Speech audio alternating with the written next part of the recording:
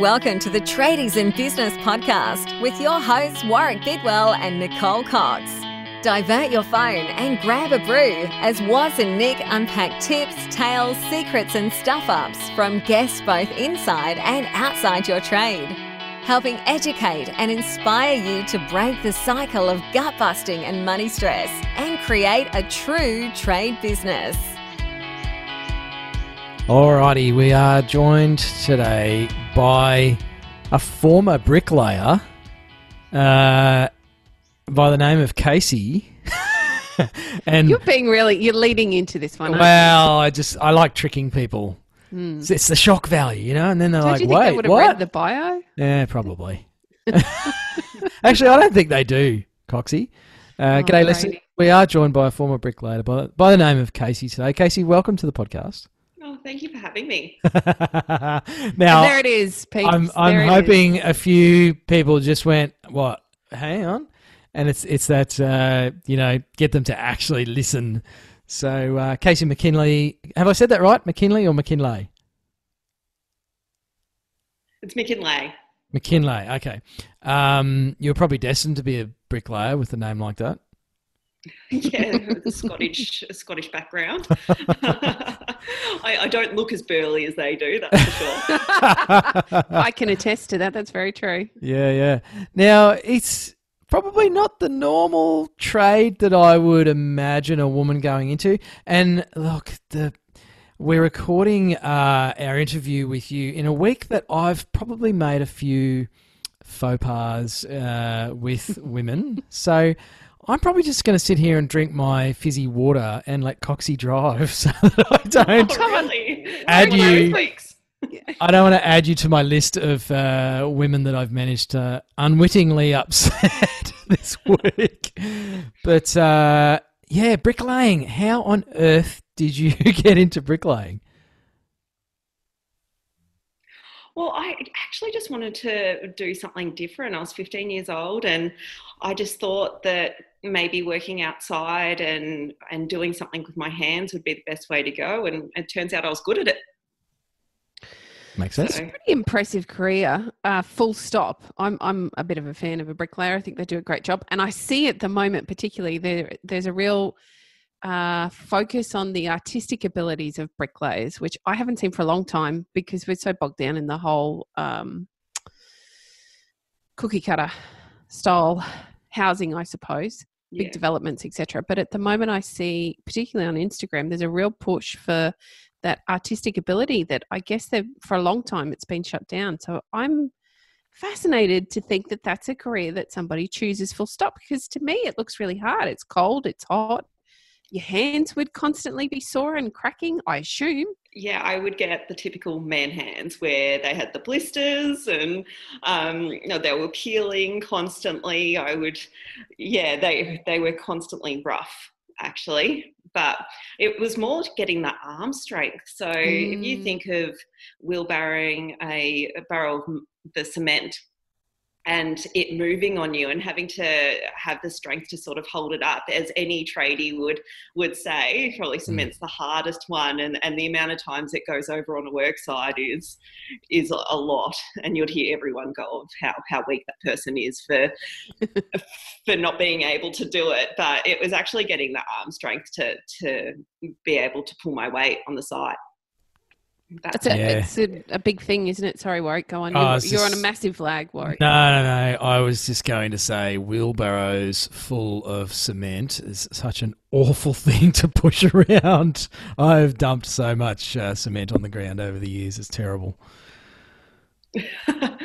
Yeah, I think many people have.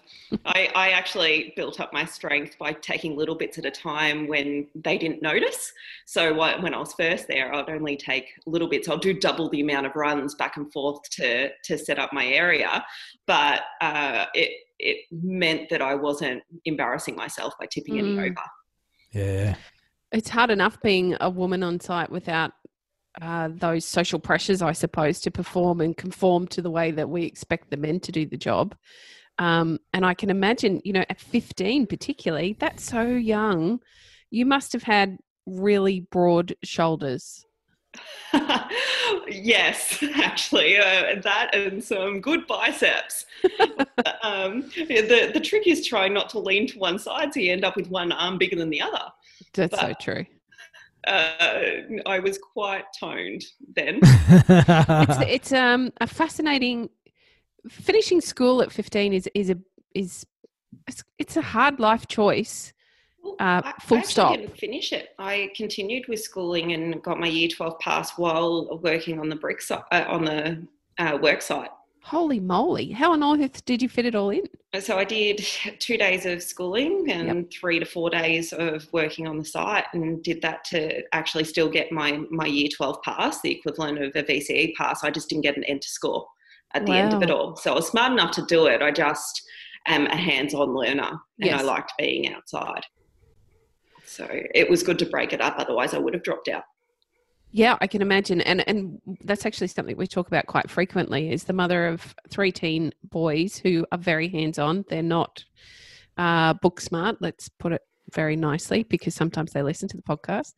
So they're not book smart, and they'd much rather learn with their hands. And there are limited options for them with their higher schooling for them to be able to do so. And I see now we've chosen a school based around that, knowing that they were tactile learners rather than, board learners. So for them, there are some options that they've been able to investigate, much like what you're talking about. A couple of days a week, they're out on site doing certain jobs so they can finish their schooling as well. But I can think, 10 years ago, some of those options really weren't there at all. Well, they were just starting to come out, and they came with a massive stigma. It meant that you're too dumb to complete school life, instead of it just being an alternative choice. So I had to deal with it from my parents, because both my siblings had done VCE and got their enter score, and that was the typical way to go. And because I wanted to do something different, and I sort of had to sit my parents down, it's either me leave school or do this other option. So what would you like? And they're like, okay, we'll support you. And that's what sort of changed them. But they see the benefits now. Even though they couldn't see it back then, considering I fell pregnant at 17 as well. So I was really kicking some goals for my parents then with my choices. But they do look back and say it was a good option. Definitely in the good books by the sounds of it, Casey. Yeah. It's taken a while.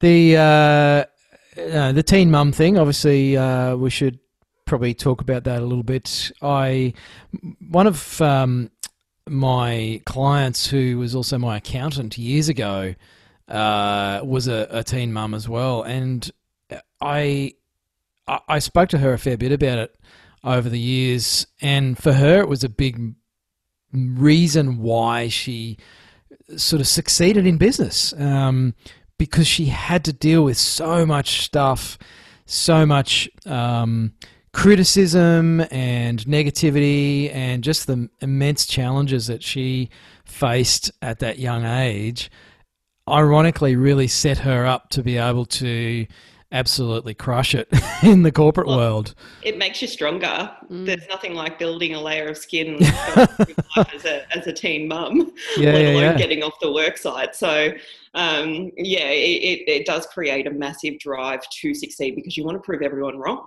So that was a thing for you, and that's what I wanted to ask. Like, how did that? I mean, it feels like such a dumb question, Casey, but how did it change you? It's not the norm, quote unquote. Well, it changed me I was a single parent straight after I gave birth as well. So 18, single parent, unemployed, because you can't lift heavy things while pregnant, and there's no such thing as maternity leave for bricklayers. So it was definitely a different start, and I had to change up everything that I was doing. So it was challenging, but it changed me, because I was looking at myself through my son's eyes then and going, all right, well, I need to be the best person I can be for him and to give him the best chances, so he's not one of those stigmas either. So how did you do that? Like, what was obviously you've decided to do things differently, but what did different look like for you in that regard? So single mum, unemployed, you've got a young son that you're obviously, bringing up through the world. It was getting as many jobs as I could at that time. So I started off with Avon, the good old cosmetic magazines. So I could walk around the streets with him in a pram and drop these off and then take orders. And then I was working casually for promotional companies, but many different companies, so I could get called up and get constant work through the week as well. And so I was just doing whatever it took to save some money, because I was on the single parenting benefits. And so after the fortnight of budgeting, I actually had $18 to myself. That was it. And that's not enough to survive. So that drive was there to get some money behind me as well, so I could potentially even purchase a property by myself. I didn't want to have to need anyone either. I didn't want to have to need a partner to go through life. So that kind of drive, sure, those situations forces that drive to become part of who we are, but we all either have it in us or we don't. Can you recall other times in your life prior to this situation in which you had a drive that perhaps you didn't see in others? Yeah, well, my first business was actually at 13 years old. I learned to braid hair and realised in my school people would go to the markets to have their hair braided and pay $75 and it would only take an hour. So I was charging $50 and getting that done because my parents didn't have a lot of money themselves. So we were the standard sort of middle class where we had enough to survive, we were comfortable, but nothing extra. So I had that drive back then to want more for myself, and I did it. That's Sorry. fascinating. We've got internet lag, 3 people in 3 different locations. I think we're doing pretty well. Minor challenges compared to what we're listening to you talk about, Casey, that's for sure. Isn't that the truth? Yeah. I'm very much a believer that you're born with that drive or you're not. I think that you can learn that drive, but it's harder to teach someone how to strive for something than it is when you're born with that in your gut. Like you're just ready to strive for whatever it is that's on your list of things to strive for. I have 2 kids out of 5 that are real strivers. They will do whatever it takes to get to that thing that they're chasing, whether it be a personal accomplishment or something bright and shiny or a vehicle or whatever it is. They will do whatever it takes. And then the other 3, they just don't really have that sense of drive. They'll work hard. They're sturdy, good, honest workers, but they lack the drive. I think drive is something that very much you're either born with or you're not. So it's always fascinating to me when we speak to somebody like yourself to see if there was a time before the time we're talking about, like you've language today. Really interesting. Do you see, well, actually we had a little chat off air before we started, and my question was going to be, do you see the same drive in your children? You've got 2 kids, one's only a little baby, but you did reveal before we started the episode today that your son is quite the entrepreneur himself at a very tender age. Yes, he's quite the negotiator on top of that. So he does charge us to settle our baby because he does it quicker than we do. So our 4-month-old girl, Aria, gets upset in witching hour, as every baby has, between 5 and 8. And sometimes we just can't do it. And we look to Kingston, our 10-year-old boy, and he does it so quickly that it really gets to you. It just is ridiculous. And now he's turned to us and he's like, all right, you want me to settle it? It'll cost you $5. I love this. There's a big bright future Outrage. ahead for him. And as a baby screaming, you're like, all right, we'll pay, take it. Yeah. That's hilarious. So he definitely has that little drive or willing to negotiate. Everything sort of comes at a cost to us at the moment, which I don't know is a good thing or a bad thing. Sometimes we're like, you're too expensive. So no, it's quite nice to see the skills coming through at a young age, though. He does value himself. Oh, that's a really important thing, because I think a lot of young people now don't value themselves, of all genders, and it's I think we frown too much on kids getting that idea about money and valuing things, and I think it can be done in a way that becomes positive rather than sort of a negative relationship with money. So Obviously, your background, Casey, you said your family had enough, but only just enough, and you've come through as a single mum. Did you find any sort of tricky relationships with money as a result of all of that? What's been your experience and sort of relationship with the folding stuff? No, I ended up being quite good with budgeting at the end of it all. Everything was budgeted, and it wasn't until my business was quite successful that I was able to loosen up on that. But even then, I managed to create a successful events and promotions company and was employing 100 people within 5 years. And then also out of that created a secondary business, which was my aerial dance studio that I built from scratch. Now, money came into play massively when I was building the second company because it was a physical building. And as any renovation would go, it cost you triple the amount than you actually budget for. So I ran out of money halfway through that, and I had to relearn how to rebudget and get it back on track or do whatever was necessary to make it successful in the end. I'm really interested, Casey. Sorry, listeners, there's terrible lag. Mark and I are looking at each other and we're not sure who's going to jump in because generally he's frozen like he is right now. Casey, I'm really interested to learn. So you've let the cat out of the bag there a little bit on the fact that you are now extraordinarily successful businesswoman. I'd love to understand the transition time from being a young single mum to owning these two big businesses that you have or still own. Do you still have them both? I sold them right before all this happened, so I'm quite happy. Yeah, I bet you are. The events company a year and a half ago, and I sold the aerial dance studio, but the business and not the building. So I kept the building, and I've managed to keep that as an income through this time. And I sold the aerial dance business. Was it 8 months ago? Mm-hmm. So it was great timing. Wow. I'm quite happy with all of that. Couldn't be better, really, could it? So take us through some of that journey to getting to that point where those businesses were able to be sold, from being a teen mum walking the streets with an Avon catalogue, trying to do what you can to earn enough to get by.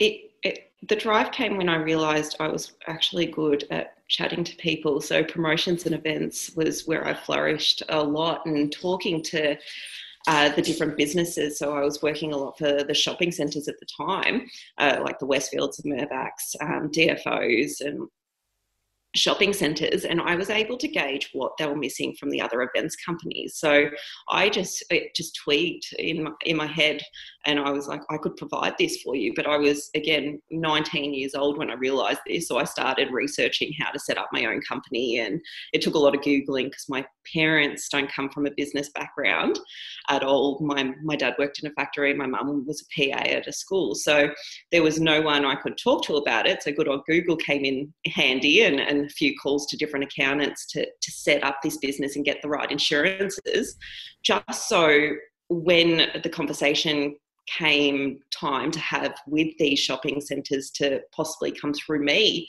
I could be ready. And at 20 years old, that's what happened. So I worked on a campaign for the Westfield shopping centres, and they were competing against each other nationally. And I knew that if I got my shopping centre number one amongst that, then I could turn around and say, actually, you come through me. And that's what happened. So I got the shopping centre number one. I turned around and said to them, if you want to book me for all these events, which they were ready to do, you need to come through me. And they were like, actually, could you provide us with staff? And I hadn't thought of that. So I just off the cuff was like, yes, I've got friends, cousins, family, like who could I hire at the time? Yes, of course I could provide. And that was it. I was in business with Westfield as my first client. Wow. So what were some of the fast lessons you had to learn then once you'd sort of had that initial win? Sorry, you broke up a little bit. I'm being confounded by the internet here. What were some of the quick lessons you had to learn after that point, Casey? To back myself, because no one else was going to. I had been advised that I wasn't going to earn enough to have a company number even people had told me to keep as a sole trader because my turnover won't be that high. And within the first year, I doubled it. So I back yourself and don't be afraid of failing. I said yes to so many things that I wasn't sure whether I could provide. That, next minute they were asking me for chefs to do cooking demonstrations, and I just had to find them. So if you back yourself and you put out there your confidence in providing a service, then just make it happen. I also upskilled where I could. So I went back to school and got a diploma of business. So learning and continuing to learn is so important. And actually finding that love again of learning, because I didn't necessarily have it at school. It's very different after school. It is very different after school. I can agree with you there. I'm really interested, Casey, particularly for our female listeners, just to touch on something that I know I've suffered a lot with as a parent. And like you, I've had my own businesses right from when I was, I think 23 was my first one, so a little bit older than you, but also a young mum. And I worked my butt off. There's no two ways about it. Very similar to what you're explaining. There was very little time for my kids. And one of the biggest struggles I had as a parent and a working mum was dealing with that guilt of not necessarily doing what maybe society thought I might do as a parent. I now know, given that my kids are on the other end of the spectrum, they're all adults, they have amazing careers, they're good kids that strive and have drive and they've got a great work ethic. I believe it was the right thing for my family at the time. But at the time, I was so bogged down in the guilt of working so hard, not having the amount of time that society deemed I should have for my children. Is that something that you went through as well? Yes, I definitely did. It's not only as a parent, it's actually as a mum. Everyone expects you to stay at home as a mum. And the fact that you could be working and away from your child, like I feel like it's changed a bit at this time because, everyone's about being an entrepreneur and working and having that work-life balance and doing stuff for yourself. But back then, especially 10 years ago, everyone expected you to stay at home, and being away from your child meant that, for some reason they were at a disadvantage when really providing for that child would be more of an advantage to them than you necessarily being with them. But getting that balance right was hard in itself. Because there'd be times where I would be working so much that he would be in childcare a lot more, and all of a sudden he'd be enjoying being in childcare more than coming home to me. And I feel like that affected me a bit more to put some balances in place and helped sort of get over that guilt, because I realised actually I don't need to do it all. I don't need to be at every job, every booking that came through my business. One of those things that as a new business owner, you definitely think that you need to be there 100% of the time, and you need to be on call 100% of the time. And that's not the case. Life will go on. Your business will survive without you being there 24/7. So having that learning curve and adapting to it helped actually with the guilt of being away from him, because all of a sudden I was incorporating him into my business when I could. So he came to work with me, or when I got home, I made sure it was quality time that we had, and my phone I wasn't connected to. Those sorts of things were put in place, and all of a sudden it was the balance came in, and it felt good. It felt like it was the right thing to do. But you definitely go through those phases where you're not necessarily around them as much as you think you should be, or society think you should be. But they wouldn't be saying that to the corporate man that's working 70 hours a week. So you got to think about that as well. It's an interesting point that you raise. They don't say it to the corporate man. They don't say it to the poor tradies either. And yet the tradies also want to be at home with their families. They don't want to be working, 70, 80 hours a week the way that so many of us do. So it's a great parallel that you draw there. I'm really intrigued to understand the fundamentals behind setting up a business that, sure, you could see a better way to do things in the promotions business, but there would have been, that's such a parallel to what you were doing bricklaying and schooling and home, being a young mum. They're so different. That skill set's very different. Yes, you did your diploma of business, but how did you, was it really just the relationships that led to a successful business, or was it upskilling, or was it a combination of both? What do you think was the success factor? No, it was definitely relationships because I did it all just from like my mobile phone. I didn't have a website or anything fancy to put myself out there. It was literally the conversations that I was having through working. That was it.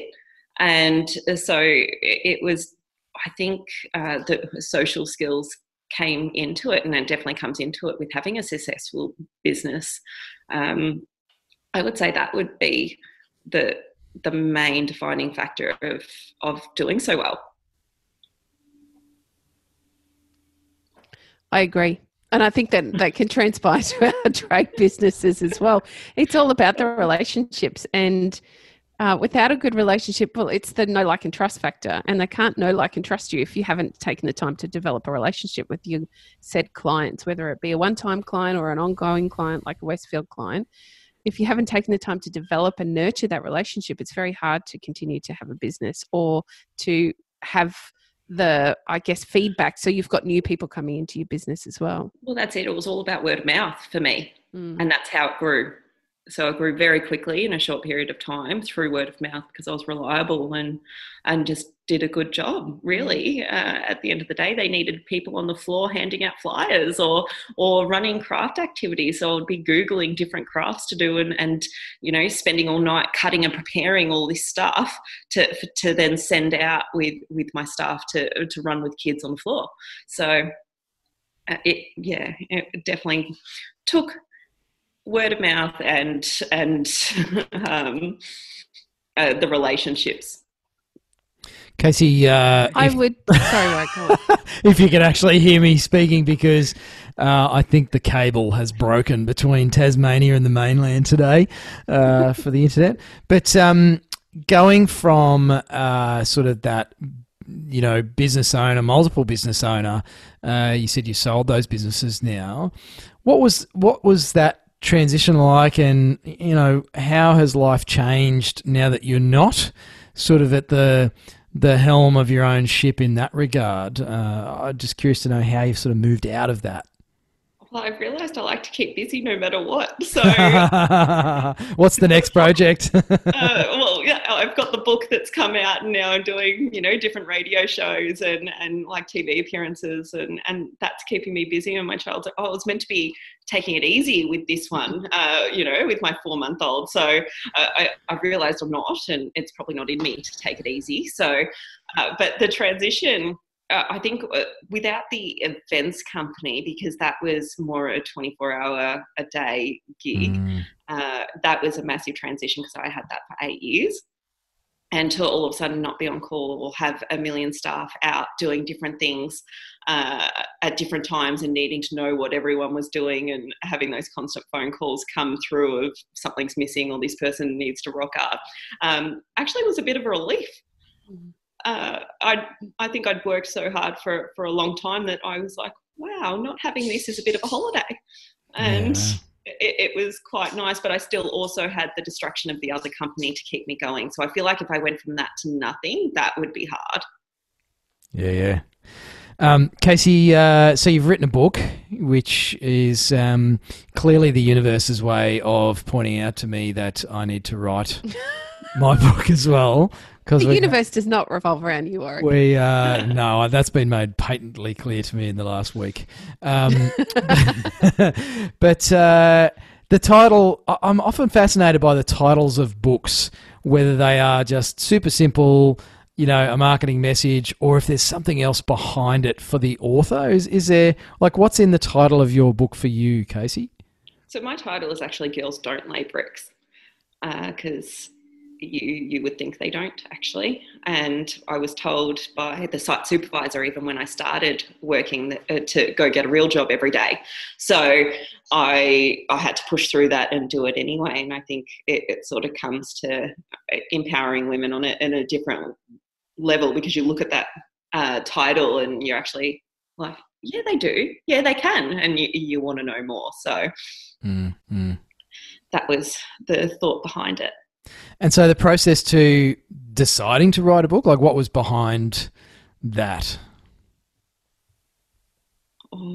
I lost No, you for half of that. I can see Sorry. you both shaking your heads, and that says either that was a really crappy question, don't ask that question was, or we're not getting you.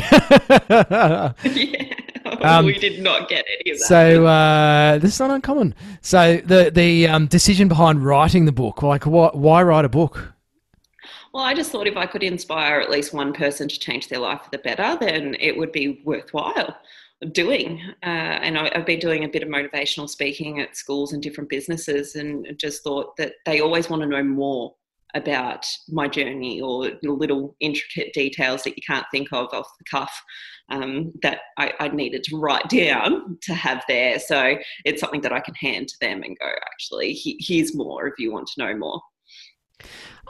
I love talking at schools. I've done quite a bit of talking as a lady in the tradie industry at schools to girls in particular. I love watching the light bulbs go off for those kids, understanding so I can actually go and lay bricks, so I can go and build a house, or I can be involved in the industry in a direct way.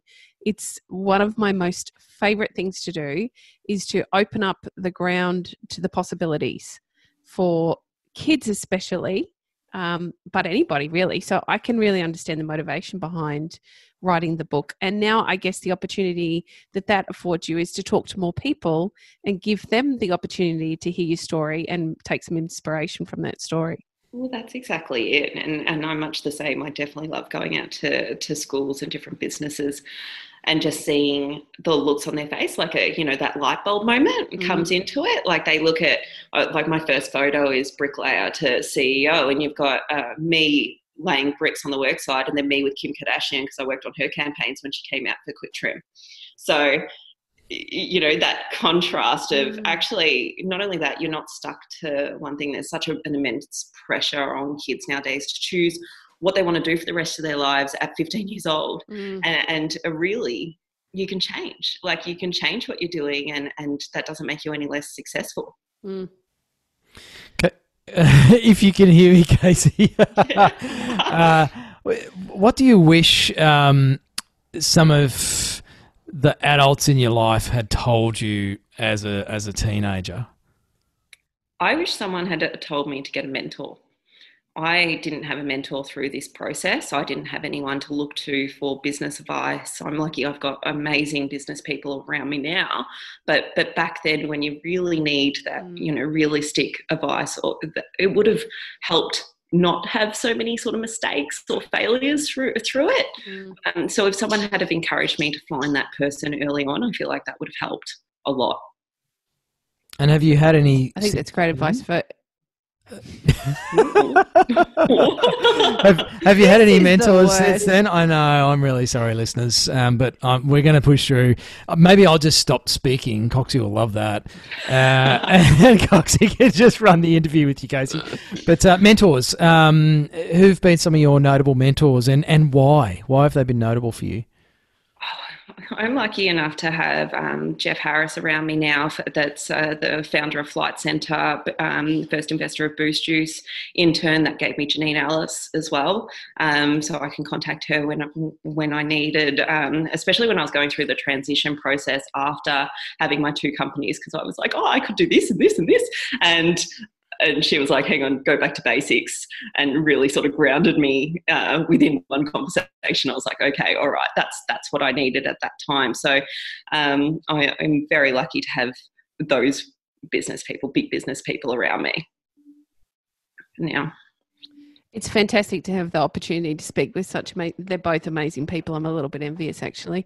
But just having a mentor, and it's obviously something we talk a lot about because it's part of what we do, but having a mentor in business is so incredibly important to help you with your sense of direction. Is that something you would agree with, Casey, to try and narrow down the field? Like our focus as business owners is very broad. Yeah. And there's so many things that we need to be looking at, but not necessarily focusing in on at one specific time. So when you worked, I think you've just languaged it. I'm probably answering your own question for you. You've just spoken about how you were able to have one conversation and have your focus narrowed rather than that broad focus. Yeah. Maybe I could reframe the question and ask you, what are some of the other key points to working with a mentor that really helped you in your business journey? Well, most of my mentors came at the end of the journey, so that transition out of business actually, and how to do that successfully, and to not lose yourself within that as well, because all of a sudden your identity is not there. Like, oh, okay, I'm not actually a CEO. I've transitioned to author and motivational speaker. What happens with that? So they've helped with that as well. So they're just having someone to bounce those sorts of things off, and to necessarily know you on a different level, to really gauge in on what could be beneficial for you, but also looking to someone that might be in the same industry as you. They were around retail, and they were in growth and a few different things, as well as health and fitness. So it was quite handy to bounce some extra things off that I was planning at the time. So because I created a aerial dance competition that I'm working on at the moment, and I was trying to ask for sponsorship, so they came in handy. How do I approach these big businesses? How do you get approached to sponsor? And then I was able to use that to get Lorna Jane on board. So things like that, they came in handy for as well, because you're able to pick their brains on a bigger business level and go, actually, how do you respond to this? And what's the best way to approach someone like you? Okay, I'm fascinated by the whole aerial dance thing. It's a new area for me. You better talk me through this. Can you make me understand what aerial dancing is? Okay, so my aerial dance studio was pole dancing, aerial yoga, aerial hoop, and aerial silks. What you'd see Pink do, in the ribbons, that's aerial silks. So I created the first competition for aerial silks, dedicated in Australia, that started last year. Well, that's as about as far away from laying bricks as you can possibly get, one would think. Each end of the spectrum. Really transitioning through it all. But you use your arms. Does that count? Well, I guess it does. That's a good point. Yeah, so, I've got arms, but I don't think I'd be getting myself tangled up in some silk hanging from the ceiling. Yeah, I don't ever want to see you near silk, full stop. Let's leave that conversation right there. Very entertaining.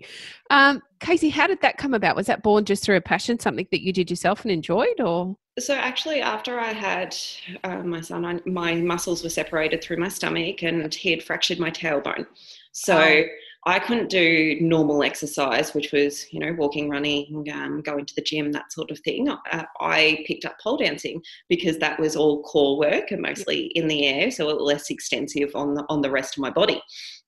And I had that as a hobby and slowly got into the other types. So I'm a qualified aerial dance aerial yoga instructor now, but it slowly got me into all the other types of aerial dance. And when I opened up my company, it was actually the only one in a half an hour radius of people offering what I was offering. So that circus training, and it was just something new for people to do, and they love to learn. So it was good fun. That's fascinating. And so often something that you enjoy can turn into a right business for you, because you are passionate about it on one strength or another, and sharing that love and that passion for something creates enthusiasm in which other people then want to buy into that, even just that nice feeling. And it's something that we can do within our trade businesses. You don't have to be passionate about swinging a hammer, but you can be passionate about the end result of what it is that you do, or changing people's lives, or giving them the opportunity to have a bigger home, or a power that isn't going to kill anyone because it's done correctly, rather than a DIY job. Or internet that works. Is there anybody out there that knows how to get the internet working? You say as you pause again. I know. Oh my gosh. Oh my goodness. I hope we're recording this one, because this will be fantastic on the YouTube channel. There's so many pauses of your face where you look like I normally do. I look fine at my end, Coxie. I don't know what you're talking about. I was actually imagining a bunch of tradies doing aerial yoga or something. I would like to see that. You'd be surprised the type of, there's some of the men that you do get through, and because a lot of bodybuilders do aerial yoga to stretch out their muscles. So because they get so tense from lifting all the weights, it's great because it supports you as you get that stretch. Wow, that's fascinating. Casey, what's next for you? who knows? No, I'm open to new things. I create my own opportunities when I feel like I need something else in my life. So I'm focusing on the book, the motivational speaking, and I'll continue to grow this aerial silks competition. So speaking about your book, where can our tradies, because I know they're going to want to rush out and buy this for themselves and their partners, where can they find your book? All the major retailers, Amazon, Dimmix, QBD Books, Booktopia are all stocking it. You can also get it through my own website, which is www.caseymckinlay.com.au. I won't spell all that out. That'll take a while, but I'm sure you'll have a link somewhere for me. We will. The link will be in the show notes. Thank you. Absolutely, on the website. So, Casey, I'm going to ask one question while the internet's still working, and it's my usual question. But if you had 1,000 tradies, or let's say trade business owners, if you had 1,000 trade business owners in a room, what's one piece of advice you'd like to leave them with? What's your plan, your exit plan? I find a lot of tradies, because their business, how are they going to exit their business or continue it to be successful without them? Have you planned that out? And I would be concentrating on getting them to focus on that, because that would be the next step. So yes, you've got a successful business. How do you phase yourself out of that so you can enjoy the fruits of your labour and relax a little? It's a great tip. I like it. It is, and sadly, I think there'd be more blank expressions than I've had on this podcast when the internet freezes in response to that question. Yeah, it's not something that a lot of people think about, and that's why. Especially not trade businesses. Yeah, no, it's a great point. They their business. That's right. That's right. Well, despite the tech issues, Casey, it's been fantastic having you on the podcast. Fantastic story. And, I feel very humbled actually talking to somebody like you, and you guys are laughing, which means that either I've frozen or I'm being a knob. So... No, we just missed a whole gap of... Yeah. Well, I think that the funnier part about this is that because of the cool technology, we actually can capture the source audio of each of us. So the listeners are probably listening to me in real time going, what are they laughing at him for? It's fine. Which wouldn't be unusual for me, but Casey, it's been fantastic having you on the show. Very humbled to listen to your story, and I'm sure there's going to be some listeners and hopefully look some tradie wives or some lady tradies out there who perhaps just stop and give themselves a bit more credit than they normally do. Hearing your story and just some of the points you've shared, so thank you very much. Thank you for having me. Yeah, at the end of the day, you just need to be kinder to yourself. I think we're our own worst critics sometimes, and that's where it comes down to. Just be kinder to yourself. It's time. I couldn't agree more. Thank you, Casey. Thanks. Well, apart from the internet issues, Coxie. Oh, goodness. What a chat. What a story. Thank goodness Casey is so adept at being able to change on the fly so that she was able to cope with the fact that your internet was dreadful today. Well, so you're making the assumption it was my internet, Coxie. Oh, my goodness. It's done it again on my end. Maybe it's I your have no internet. idea what you just said. I've got excellent internet. What are you talking about? I don't know why we all get so uppity about whose internet is the worst, because it's like it's not even our fault. It's the internet's fault. That's very true. However, it was your face that was making weird, I don't know what you'd even call them. Even weirder than normal. Anyway, enough about my face and the internet. Great chat with Casey. Such an amazing story. I'm pretty keen to get a copy of her book and give it a read and find out a bit more about, I suppose, the details of her journey into business and doing all that as a teen mum. That always blows me away.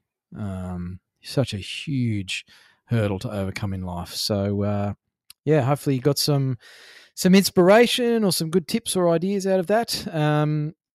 If you want to check out Casey's book and Casey's story a bit further, go to Mackinlay.com.au. It's MACKINLAY. CaseyMckinlay.com.au, and we'll also put the links in the show notes, of course. It was good to hear her talk about mentors, Coxie. I was about to Chuck Norris that one, but you did it for me. I wanted to get in before you did. Well, I did so much of the talking in this podcast. It's probably good that you do the whole of the outro so people don't get sick of me. I was actually wondering if the internet had let me down and you disappeared. No, I'm here. But yes, having some mentors was one of the key things that Casey obviously talked about. She wished she'd had at a younger age, and you can get your very own mentor as a podcast listener.